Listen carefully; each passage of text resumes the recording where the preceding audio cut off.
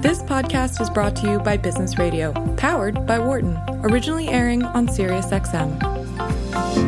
Now you're at Nestle, and you've done every kind of dog. Every dog brand you can think of. Interesting. But that, and I did that for 11 years. In the last 5 years, I actually, and you go through, probably when you're traditional interviewees here, but, you know, you do the ABM role and the brand manager role and then the director role and then the director of marketing role and then the portfolio lead role. And okay, so I did all that. And then the last 5 years of my tenure in the U.S., I actually ran the U.S. portfolio. Oh, So nice. It's the U.S. business, which Of is about all the pets, not just dogs? Or? just dogs. Oh, still just dogs. Still It's that dogs. big? It's that big. So $3.5 billion is about our portfolio on the that's dog, a lot just of in the dogs. U.S. market. Whoa, 3.5. That's with a B. That's with So a how do you Wow. do focus groups with dogs? And you do dog owners? Well, they're very picky, Yes. and you know. Well, actually, cats are quite picky. Dogs Yes. are less picky. Yes. And Yes. cats are quite finicky and sort of run the roost, and the dogs are much That's more funny. like part of the family, one of the kids. That's funny. Yeah, it's funny. Just to interrupt really quick. yeah. I was in the groceries aisle one day. I had a cat, and I was. You had a cat? I had a cat. Yes, I did. His name was Jonesy D Cat. Wow. Anyway, so I'm in the grocery store and I'm like, looking, doing the thing. I'm checking it out, and this woman steps up behind me and taps me on the shoulder, and I turned around and I said yes, and she says to me, she looks me right in the face and she says, "He doesn't care."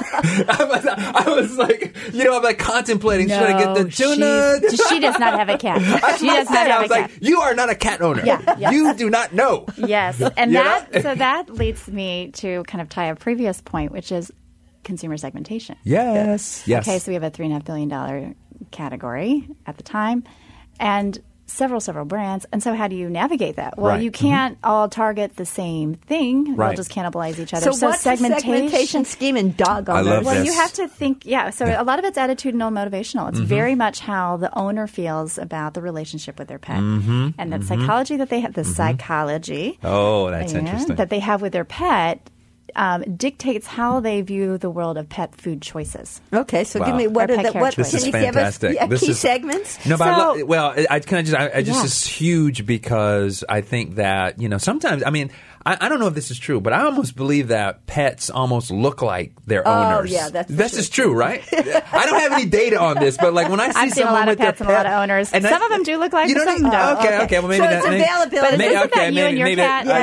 It's confirmation My cat bias. is quite handsome. Thank you very much. She learned from us. She knows She did. She knows. confirmation bias, But availability. this is actually huge, right? Because you can think of like a spectrum of folks like some people want I see some people have like the pit bull or the Rottweiler, and it's like a totally different thing that they're doing than someone who's got like the beagle Well, or the so that's hound. an interesting totally question. different. But that ties to your underlying needs and motivations about what choice of a Yeah, pet so can do you just want? tell us some of the key? So, like an paint example, the pictures. I won't get like maybe too specific, just Okay. so the listeners can follow along. But like an example would be, it's almost like parenting. You've got parents who are Yep.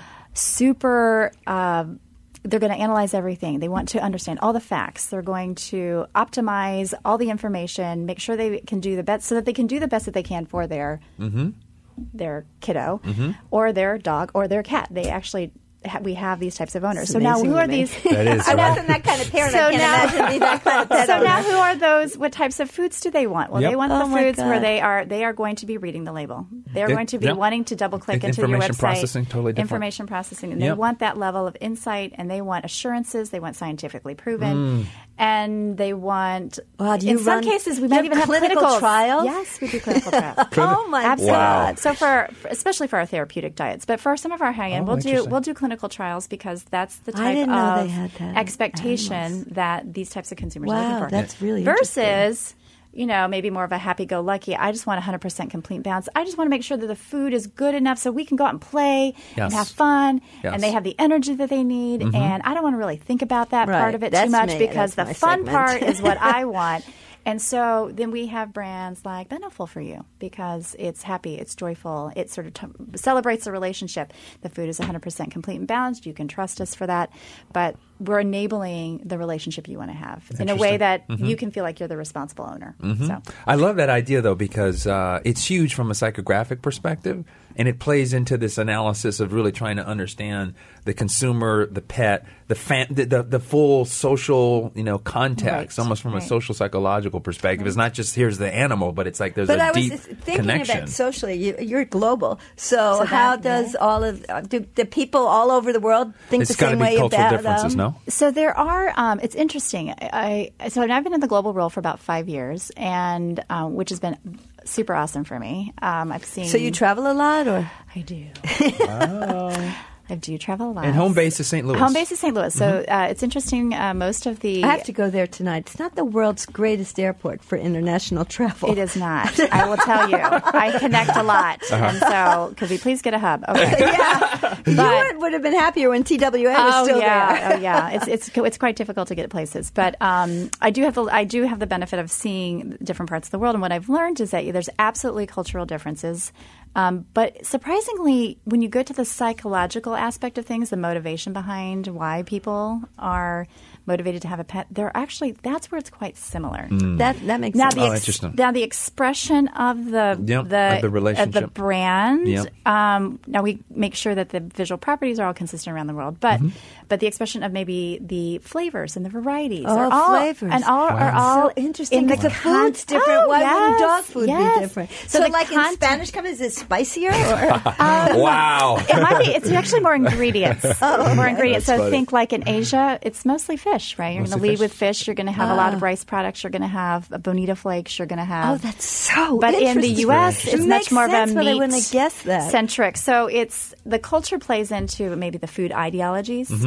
That's where it comes in. But actually, at the heart of the human, we're more like than we think. Interesting. Yeah. That's cool. I heard about, I want you to comment on this, Erico, about one of my students was involved with a startup that the whole premise was we're going to reimagine dog food. And the whole idea was like, we're going to make... No, coincidentally, you had to... I did. That is so interesting. And I want to get your feedback on this because the idea was like, we want to make the dog food seem like people food. And like the idea was like the dog would almost have a plate of its own at the table.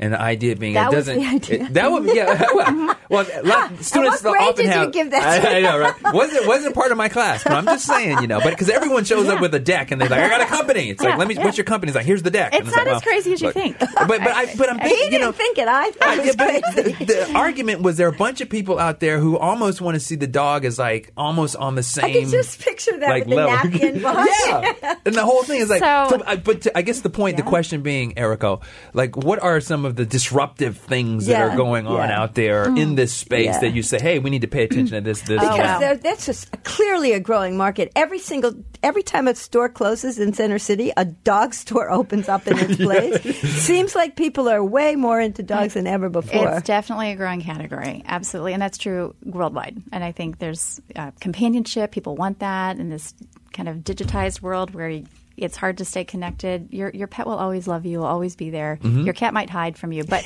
they'll come out occasionally, right? But your dog is always there waiting. And so that's one of the things that people, I actually think the emotional connection of pet is what's going to help this category be successful. So what are some disrupting, you're noticing things? Like, for example, just like, a huge thing right now is kind of like the app game.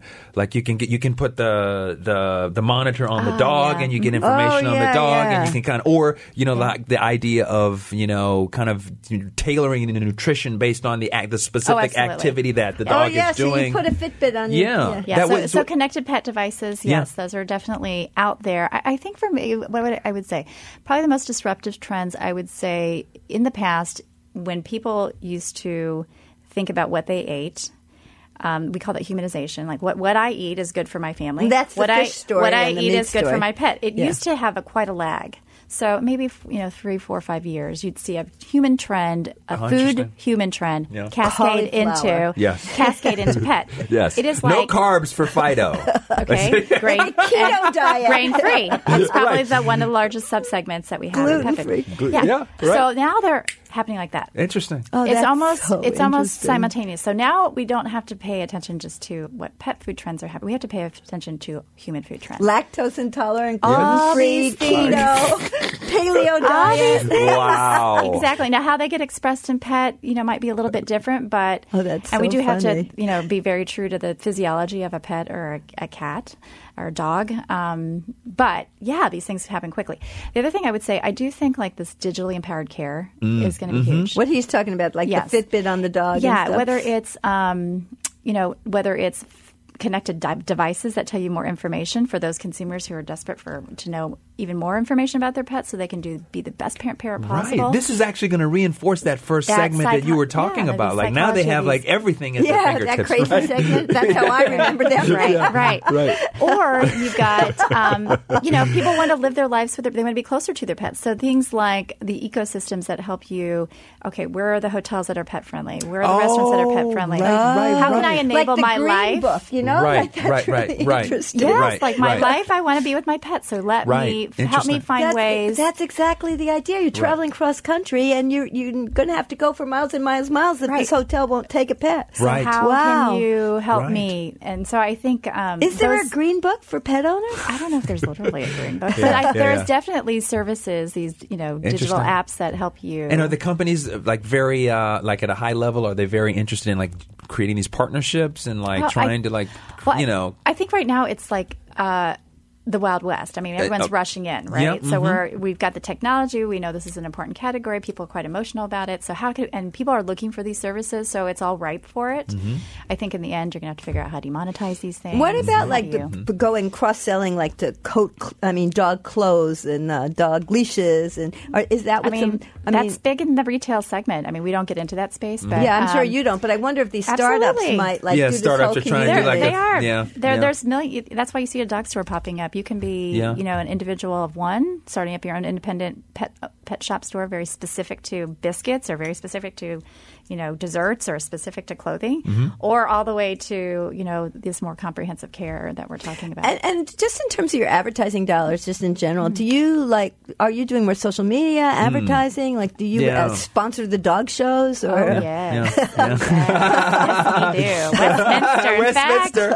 In fact, a Purina Pro Plan dog has won 10 years out of 10 years best in show. Oh, Wow. congratulations! Yes. Erico just dropped I just the mic. dropped the mic. You guys didn't hear that. It was awesome. It is That's amazing. It's an amazing That's huge. brand, product, formulation, and the best of the best in the industry use it. So it's a wonderful marketing challenge, right? It's getting the news out on something. You've got an amazing product, and people just need to know. Right, That's where marketing comes in. Right? Yeah, right. But you're right. The mix has changed a lot. Over my 15 years, you used to be able to do the TV spot, set it and forget it. I mean, now it's just comprehensive touch points, every possible touch point you can think about, and you have to prioritize where does my branding to show up for this type of consumer, given what they need and what we can share. And so are there like massive, we're running up on time a little bit Yeah. here. Are there like massive dog owner influencers that are like, out there? There's like, I haven't looked at that world. There's tons out there. Yeah. It's like- Anything you can imagine that's happening in like human food or fashion is happening in pet. Oh, Isn't that amazing? fashion! That's like Wow. my Doggy head. fashion, Barbara, Yeah, come on. my head's Human food, exploding. fashion, I think entertainment, absolutely. any music, it's happening. Dogs look Oh, great my in gosh. little sweaters. They look fantastic, I love it when I see, them walking around because a lot of times it is like the pet owners are like living vicariously through this Yeah. this It's this very- family member. it's Staying Very away from important having family kids. member. Do you Huge. have a dog, by the way? We actually don't. I'm not terrible. She's the guru. And I'm she's like, terrible. yeah. I have 2 allergic sons. You have so 4 kids. Understood. So that's Yeah, exactly. Well, Erico Clavenger Pope, thanks so much for coming on the You show bet. with us tonight. And you can find out more about Erico on LinkedIn and more about Nestle Purina Pet Cat at purina.com. For more insight from Business Radio, please visit businessradio.wharton.upenn.edu.